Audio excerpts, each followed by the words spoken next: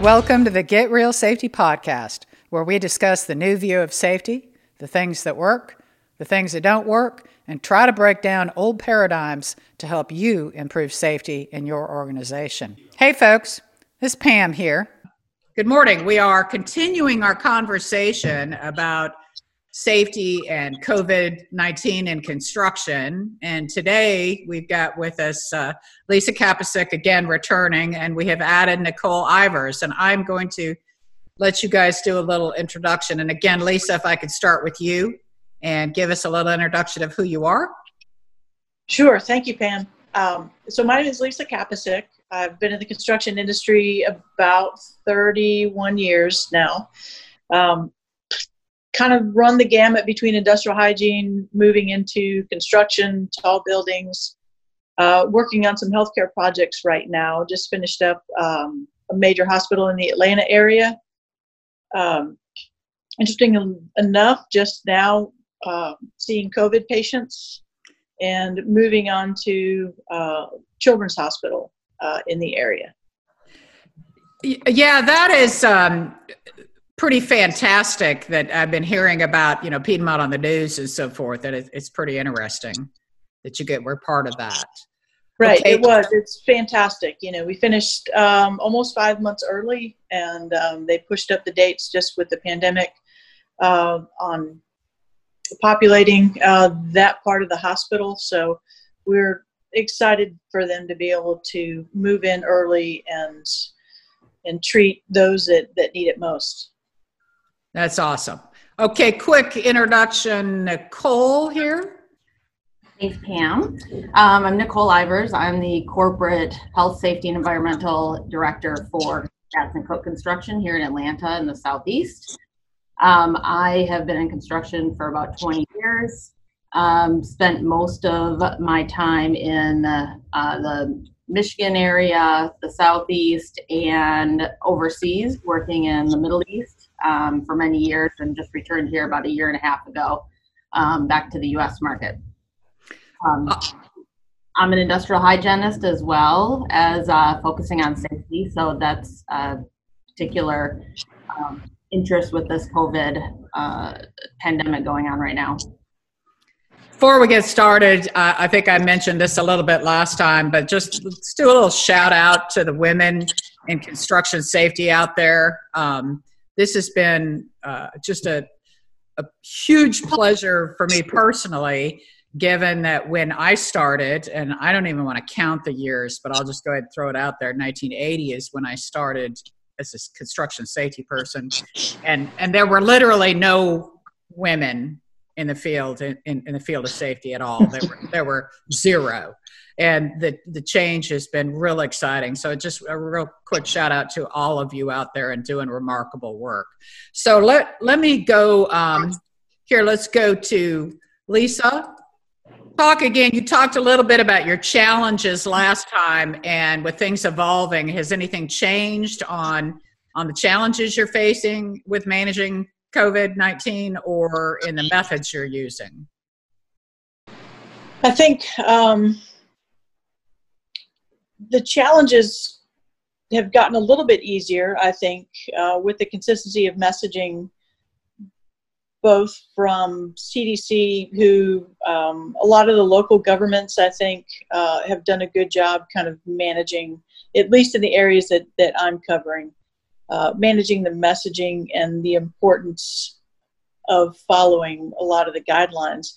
I think we've probably, from a job site perspective, I think they're from a true respect for what's going on and for the virus. I think we've got a lot of buy-in, which is good to see. Probably faster, than a lot of the typical OSHA regulations that come out, and it takes years really for people to start to buy in and get used to change of habits. This one has been pretty fast, and it's been pretty cool to see some of the ingenuity and the rapid response people have in adjusting their work styles, work locations. Habits are hard to change, in groups of people getting together to solve problems in the field. But I think overall, making sure people wear face coverings when working closer to 6 feet. Finding new ways to do orientations and to do safety meetings and to continue that continuity of messaging has been really fantastic. And it's taken all the contractors out there and subcontractor markets to participate in this new style. So I think it's gotten a little bit easier. There's still the 15% maybe that are non-believers, but they have been, I think overall they've been respectful of, okay, these are the rules and I need to follow it. So it's been pretty good over the last couple of weeks. If I could follow up for just a second on that, the 15% non-believers, most people adapting to this, and I want to do a follow-up podcast later, maybe next week, on risk perception and risk tolerance in the era of COVID-19. And so I'm making the assumption here that maybe people see the risk more clearly or more acutely than they see the risks for fall exposure and arc flash and all of the other things. Would you say that's a true statement? Absolutely. I think that's very much a true statement. And, the more you can find some opportunities to relate, and I think, those are folks that haven't had anybody impacted or seen anybody impacted or heard of anybody that's been impacted by the virus. So I think what I'm seeing from the majority of folks is there are enough scenarios and individual impacts going on where they can find that relatability, which is, even if it's my mother's brother's wife, right. That has been impacted, or somebody in their work environment, which changes the tune immediately, typically. Interesting. Okay, Nicole, how about you? What are the challenges and how are things going? Are they getting better or staying the same?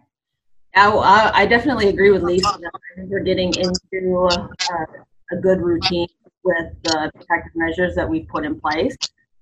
Things happened pretty fast where we went from, the beginning of this and just trying to figure out some hand washing and hygiene capabilities on site to doing temperature monitoring across all of our job sites and face coverings and face shields if you're keep that 6 foot distance, which in construction, there are tasks that you just can't physically do by yourself and you have to be close to another person.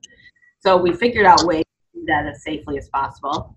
I think overall it's a good example of social norm and how everybody doing a certain thing makes it easier to implement on site. The majority of our people on site are taking this very seriously, and they're willing to wear the face coverings without question. They're going through the process of the temperature screening, and they're staying home, and they're being open about not feeling well, calling in and not coming into work. Going back here to Lisa for a minute.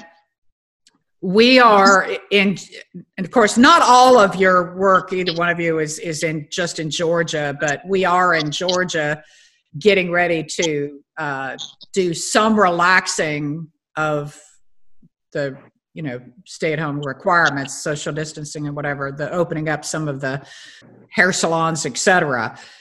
Does that change anything for you or for the perception out there of the workforce? For us, as far as a mode of business, it does not change anything. I certainly, as with Nicole, we've got multi-state operations, so we need to continue to keep the awareness heightened, keep the respect for the virus there. I think that's going to continue to get a little bit harder for us in the workplace as things start relaxing. Certainly the next 3 to 4 weeks will be telling, because I think people, it is a little bit stressful, to maintain that heightened awareness. But also knowing that at some point it's going to be relaxed. And as safety and health professionals, I think that provides a unique challenge for us, knowing that it may, could very well not be the end of what we see. It could be in the next 6 weeks, we see another spike and have to, readjust and, tighten the reins a little bit, and tighten our controls a little bit. Whether it's go back to where we are right now, or, maybe we need to add some other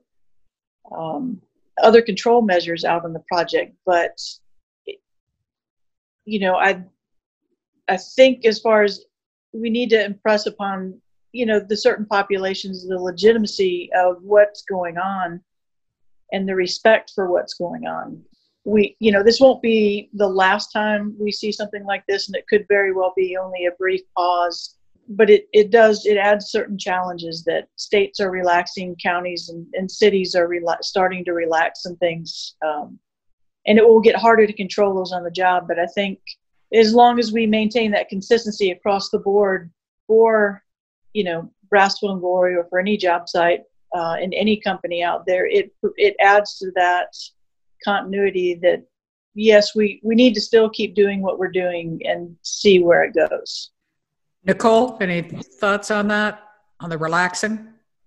Yeah, I mean, I think we have to be prepared that we could see more potential exposures being reported. We don't have any control over what people do on their time outside of work. We talk a lot about ways that they can reduce their exposures outside of work. And I think a lot of them are respecting that right now, considering measures have been taken. But once those are lifted, we have very little control over where those people go and who they interact with. So I think that we just maintain the diligence on screening and communication and continuing to keep that urgency up.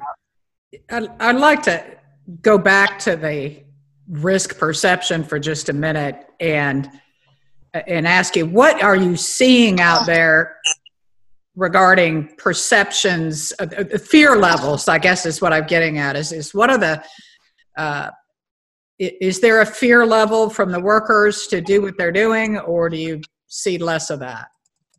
Lisa? There's a percentage of the population that certainly does have a fear level. And in some cases, on the Piedmont project, the fact that they have moved some patients into the new tower, and we are still doing work in some of those areas, not in those patient floors, but I think again that helps heighten the awareness in a good way in most cases. But there are a few folks that certainly have a lot of concern working in that environment. If they work for us, they certainly have the choice if we're able to transfer them to another job if that fear level is too much for them. But at the same time, again, we have that's a very small percentage that fall on that extremely fearful side across the board. And then there's the other side of that spectrum where there's some folks that don't have any fear level, so and really may not give legitimacy to COVID-19. So I think balancing those two and maintaining a healthy respect but not overly fearful is what we work with those two groups with. And then that main group that's doing the 80% of work on the job, I think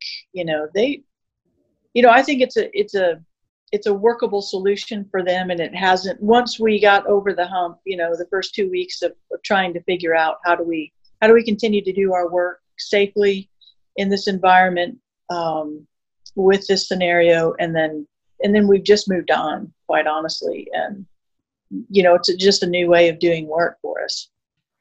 What are you seeing the same, Nicole? And is there any difference between maybe the fear level on the management side versus the worker side, or what are you seeing? I think that the fear that I'm seeing is not so much fear for themselves being sick, but fear of taking it home to their families, fear of losing their job, or having a project shut down. I really have not seen a lot of people expressing fear that they'll get sick themselves. They don't want to take it home. So they're very concerned about what they're being exposed to on the job. What do they do when they go back home to their families? Do they need to change their clothes? Do they need to wash their boots? And really just, the way we've tried to overcome that is constant communications. We do a weekly address from our CEO to all of our workforce, and focusing on our field operations staff, reinforcing a lot of the procedures that we've put in place. We recently had an interview with a doctor with one-on-one with one of our levels of management, trying to dispel some of the rumors and help people to understand the reality of the virus and what they can do and what they should be doing. How about if you give me a little more detail on what are some of the misperceptions and what are you actually recommending and telling folks for how to reduce their taking the potential exposure home to their family? Nicole? I think one of the biggest areas of confusion is just how the virus can be transmitted, whether it's something that they touch or whether it's something that they can breathe in. In the beginning, we had a lot of concern about being exposed through multiple layers of people. So somebody may have worked with somebody whose mother-in-law was just tested positive. So a lot of those fears of, I walked past this person in the office. Now, this many weeks later, having a little bit better understanding of what exposure means and prolonged and close contact. So I think that was probably the biggest misunderstanding, is just how it can be transmitted and what we were doing. How could they protect themselves? Lisa, you have any follow-up on that, on what kind of specific information that you're needing to give folks? No, I think, Nicole hit it on the spot. The first couple of weeks was really about finding the right messaging and the right folks to deliver the messaging on transmission and, how do those scenarios work? We've had, the exact same scenarios where, how do I get it? How, if my brother's wife was working in a plant and, it was in there, what does that do for me? I saw them 3 weeks ago. And that's where you see, at least the first couple of weeks, that's where you saw a big spike in, kind of the panic in employees. Not, they were fine before in the work that they were doing, but then somewhere in their population outside of work, they are hearing of some folks that may have been around somebody else that was diagnosed. So dispelling those, we, just like Nicole, have been fortunate to work with a infectious disease doctor at UAB, who's been on our planning board, that has really helped roll out some of the policies and information to dispel some of the myths. And specifically at Piedmont, we were fortunate to have our chief medical officer and our CEO come in and give a presentation to all of the project leadership, including subcontractors and tiered subs, to talk about specifics and answer any specific questions on, transmission and what does it mean when patients, if and when patients are moved in. What does that do for, for the folks that are working there? If you're working on the 4th floor and somebody's on the 6th floor, what does that mean? If I move up to the 9th floor, do I have any higher risk? Or if I'm riding in the elevator with, or in the same elevator bank, but not in the same elevator, do I have a risk if a patient's being moved on to a trauma elevator and we're on the elevator next to it? What does that do? So, again, it's interesting that people can be somewhat dismissive about the risks until, a situation arises, whether it's a family member that's been in contact with somebody, or maybe such as Piedmont, when they, when they might start moving patients in, then the awareness level is spikes.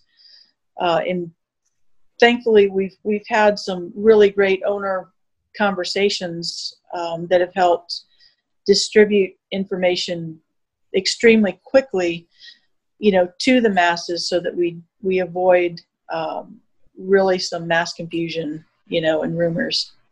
By the way, Lily has decided that she wants to have her own channel, and so we might be working on that.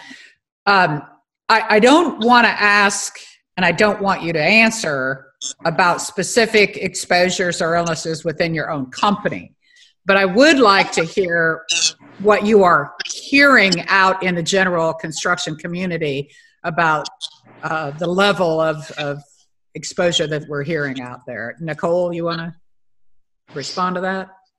Sure. I mean, I haven't really known of too many specific cases with other contractors out there and what they did, but I know that most of the companies are taking that same type of approach and looking at areas for evaluating the type of exposure and that person may have come into contact with and what areas of the project. So I don't think it's one answer. And this is not data, when we just talk about the anecdotal, but the general impression I'm getting is we are not seeing community spread of any magnitude in construction. I hope that's true. Again, this is not data. This is all just anecdotal. But if that turns out to be the case, I'm pretty impressed that we must be doing a decent job out there to have this much construction going on and not have a great deal of spread. Lisa, thoughts on that? I agree with you, Pam. I think it's quite remarkable, and probably for a lot of reasons that I think construction companies, moreover, have really done a good job trying to wrap their arms around this challenge pretty quickly and come up with programs and policies and information for the employees, and a mad scramble for PPE as the hospitals and other industries have had to do, and being so unique, I think the majority of the folks were quick to adapt. But we have not seen that, from an exposure standpoint to, there have been, and I've heard of a couple of cases in general, and I think it certainly has maybe brought to light smaller groups, and typically it's happened where it's been a smaller group that travels. It could be, some maintenance folks, that go work on equipment and they're riding in the same truck, or delivery drivers delivering equipment and material that usually are two to three people per truck. And those are the situations where they might have had a family member, and notified us through a subcontractor, where they've had to go back and really evaluate, their means and methods. And it's challenged, I think, the contractors out there to really understand their reach and their responsibilities. So it's not just with their own employees. It's how are they managing the folks that are coming from different areas, whether it's material, maintenance, equipment coming in, subcontractors coming in, inspectors coming in. How are we managing those folks and providing the best possible environment? And if they're not really aware, how are we making sure that they're following the same guidelines that we have? Because not every job site is doing temperature testing like Nicole's. Not every job site, is 100% face coverings. That may be 100% face coverings within 6 foot. So it's challenged, I think, our whole market to wrap their arms around, their own work scope and manage it effectively. Sorry, Nicole. Lily is once again wanting to be involved here. Obviously, we have had testing be an issue countrywide in availability of testing. And so I know it's been fairly minimal so far, but do we anticipate, you mentioned temperature testing, do we anticipate being able to add a higher level of testing for potential exposures in construction? Either one of you want to comment on that? Nicole? Sure. Yeah, I mean, this is not something that we actually anticipated. I would say at the beginning of this, we felt in the early stages that if somebody went off with symptoms, that they would easily be able to test, and that would confirm whether or not they could come back to the job site. And I think that changed pretty quickly early on when we realized that people just weren't able to get the tests. That made it a little bit more difficult in the decision-making process. It would have been nice to be able to have a test. And especially now that we have more availability of tests, but asymptomatic people are still not able to get the test. So if we have an exposure, we can't get that person tested very easily, if at all. And that would be helpful in making sure that people can come back to work. Nobody wants to be quarantined. Nobody wants to be isolated. Everybody wants to continue working. So that would definitely make it easier on us if there was an availability of tests, especially for asymptomatic, to just confirm and also to give our workforce a peace of mind that somebody that is either showing symptoms or had been showing symptoms can get a test and have that confirmation. I think that would give all of us across the country a little more peace of mind if we see testing ramp up like we hope that it will. I know that you and Nicole, Lisa, and a number of other safety professionals here in the Southeast are regularly meeting and talking and sharing best practices and so forth. Is there any potential, or have you given any thought to doing a white paper or something along those lines that could be published at some point? That is a fantastic idea. I honestly, I have not really, that hasn't entered my mind, only because I think we've been fast and furious trying to implement some best practices. And I think to some degree, we all want to maintain some consistency, because I think between contractors, general contractors, the more we can be consistent, the better success that we have, no matter what the effort is on projects. So I think that's a fantastic idea, and certainly am open to it. Nicole, you open to participating in that? Yeah, absolutely. So let's put our heads together afterwards, and if we could maybe start working towards that, it would be a great boon. Nicole, have you got anything else you want to share on what's working for you or problems you're having?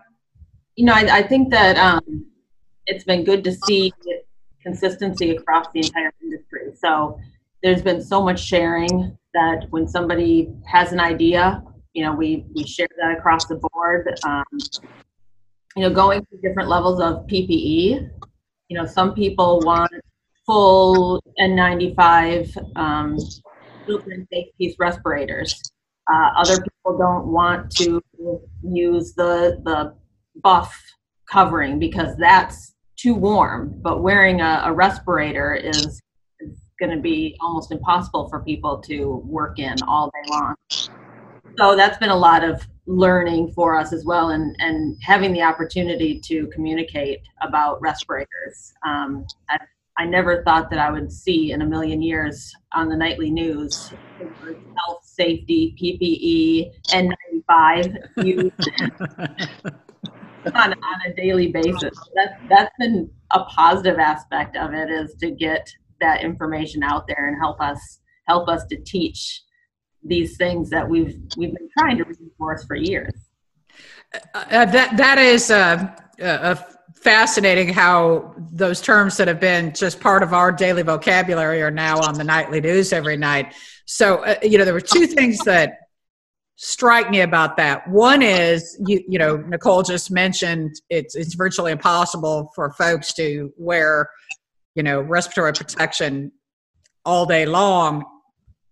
And yet we in safety have, required workers to do exactly that.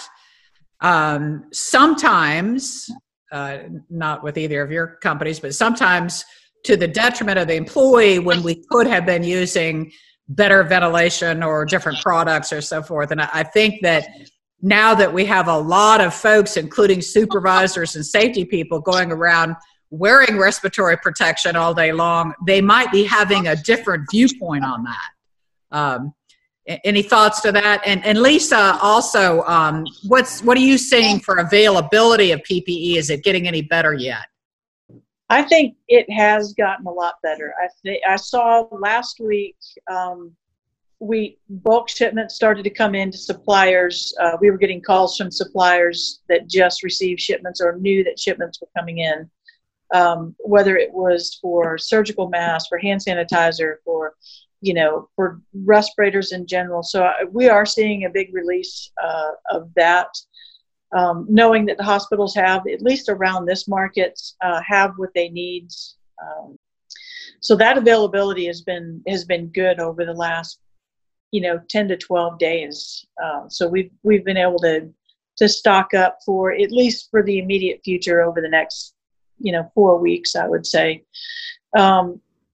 The only challenge I really see, or that I'm starting to see now, is it's been great, like Nicole said. One, both people are familiar with, a little bit more familiar with what we do, and personal protective equipment and respiratory protection. But I see a blurred line now being created in respiratory protection, and what is good for maybe protection from silica, and how we need to wear respirators, and what's good for general protection for a situation that we're in now, where any face covering is accepted for the most part. What are your thoughts? I'm a little shocked, both of you, well qualified to answer this, but I realize that we've had a shortage of, N95s or good respiratory protection, but this whole public thing about, a red bandana is just fine. What are your thoughts about that? Especially, is that what you're alluding to? Yes, absolutely. We've already had, some folks that have forgotten what they're supposed to wear when, so either doing some interior demolition of concrete and that, wearing the red bandana per se, and having to go through those discussions again and distinguish the difference, between the work that they're doing and what they're exposed to versus, the general face covering conversation for the COVID-19 protection and the recommendations for that. So I see some challenges. Like I said, I fully expect to be addressing that gray area now for the next couple of years. And what's the difference? Hey, I could wear this bandana, over there in the last job we worked on. Why are you making me change it now? Not really understanding that their exposure is different. So to different particulates or issues. Nicole, how about you on PPE availability and issues? Yeah, I think the availability is there now. I'm not completely confident in some of the alternatives that have been approved, like the KN95, just because I've been seeing a lot of variation in those and right. a lot of counterfeit masks coming in. So it really is giving us the opportunity to reinforce Table 1 of the silica rule and really reinforce engineering control before we go to the respirators, just because there has been such a demand for them, and we donated a lot of our respirators to the hospital so that they could be protected, and we implemented whatever engineering controls we could, which was again a good education process for some of those tasks. But I think the difficulty in the respirators and face coverings, understanding that in the past our respirators were protecting us from things on the outside, and now we have a dual purpose. We're trying to protect other people from us.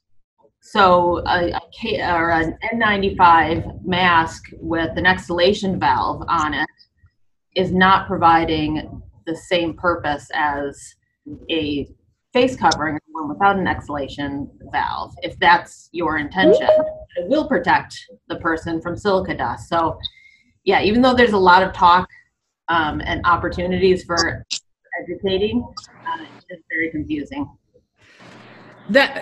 Yes, the difference between exposure control from particles like silica to the protecting others is a huge issue. And the other thing I see is folks not understanding basic infection control processes. You both obviously highly involved in healthcare and are familiar with that, but people that think that by wearing this mask and it's going to protect me, and then they go out and they wear the mask in public. If the outside of the mask is contaminated, they take it off and they touch it all over, along with same thing with gloves and proper donning and doffing. We seem to have a ways to go there. Thoughts? Right. I would agree. And I certainly have passed along some of these great cross-contamination videos that have come up, that you can find on YouTube now. They've done an amazing job illustrating cross-contamination and how that works and how easy it is. So, I've seen folks, with, that will, out fueling, their vehicle, and then once they're finished, taking their gloves off and putting them in their car to use at the next stop, which is probably the grocery store down the street, and then putting the gloves back on. So it is really interesting to watch habits and to watch folks that don't, that maybe don't quite understand it yet, but the videos that are out there have been amazing, and I've shared those to the degree that we can help educate other folks, and I think they've been very helpful. Yeah. You think that this is potentially going to improve our public health just by additional knowledge? Nicole, any thoughts? No, go ahead. Yeah, it definitely can't hurt. I think that a lot of these, the levels of hygiene we should have been doing on sites anyway. We've, the construction site is a hard place to keep clean, but I think that adding these additional sinks and opportunities for hand washing is only positive, and it's going to help with the spread of any kind of illness. You want to follow up on that, Lisa? No, to Nicole's point, I think it's been a great exercise for us. Certainly we weren't thinking that the first 2 weeks, but I think really it's been a great exercise as we reflect on what we've been able to accomplish in such a short time, and really how easy it is for the small things, I think, that make a big difference in somebody's experience on a job site. If we as contractors, general contractors, can improve that experience for employees, it's going to do nothing but reap, exponential rewards on the job site. Something as simple as adding hand washing sinks, either not having any, or maybe having a goat. There are sometimes we can only have, some Gojos or hand sanitizer out there on remote parts of a project site, but more often than not, we're not we haven't taken the easy route to find an irrigation line and tap into that for some hand washing sinks out somewhere, or find some water storage tanks that we can run some sinks off of there, and that requires very little maintenance. So I think we've found some easy opportunities to improve experiences for folks, and really to improve hygiene overall on the job, where we used to take the easy answer, which was, no, that's too hard, we can't do it, just deal with it. It's the way it's always been. This has been a good, I think, eye-opener for us, that it doesn't have to be how it's always been. Yeah, and I really do believe that we have the potential for decreasing a lot of illness in the general public. And just going back to the construction, I credit Lisa for being one of the folks here in the Southeast that pushed hand washing and having portable hand washing or some sort of sinks back when it was not done. I mean, it was not common out there, and the resistance when folks saying, well, what do you need that for? Well, here's some hand sanitizer. And that's something that is, because I have a interest in the historical side of safety, I'm always amazed when I read the OSHA regulations, and I know you guys know this, but there might be folks that don't, that the way the OSHA regulations were written just for drinking water was, there's a statement in there in subpart D that talks about the common cup is prohibited. And think about that for a minute.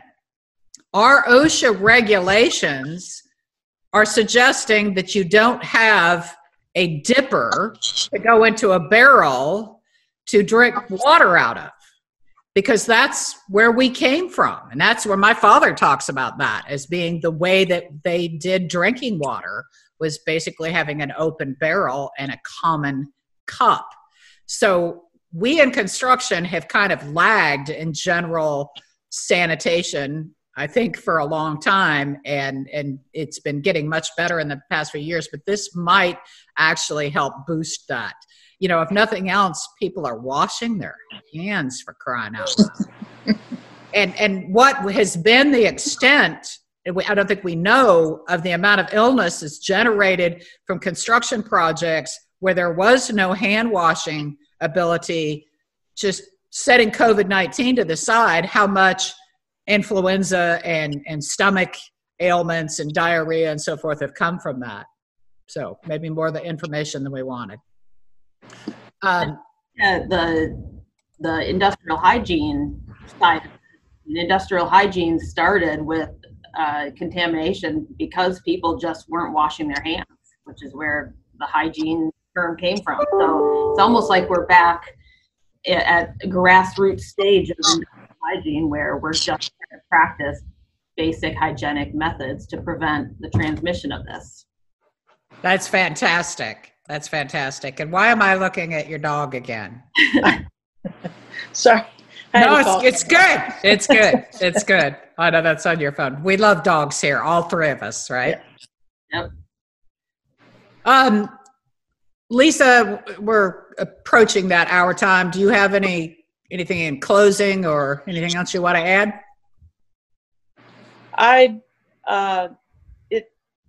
I've enjoyed really the collaboration side of this, being able to call, my peers from Nicole to Adrian to Hillary and Jenny and just really the run of folks that, we're all in this together. I don't think any one of us thinks that we have the answer to all of it. And the fact that people have been so willing to share in not just this effort, but I think, again, it opens the doors to collaborating on so many other things. We in the past have not been an industry that was willing to share very much. And I think this has kind of accelerated that opportunity to really, none of this is proprietary. We're all in it, for the greater good and, to help the entire community, construction community. We've got a lot of great things to build. We've built a lot of great things, and I look forward to what we have moving forward. So I just want to thank everybody for really being a part of a bigger plan. Awesome. Nicole.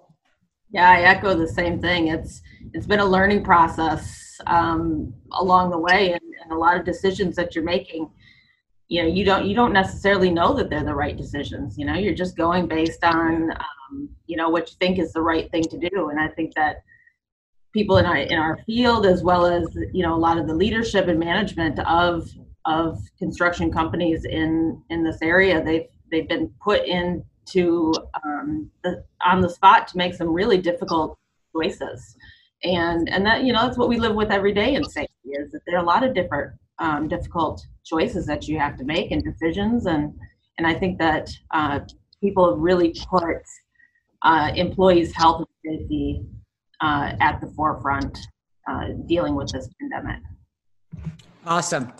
Well, I very much appreciate that. I want to echo the pleasure and the collaboration amongst everyone, and I'm going to push for that white paper and offer my help and if I can, in helping make that happen.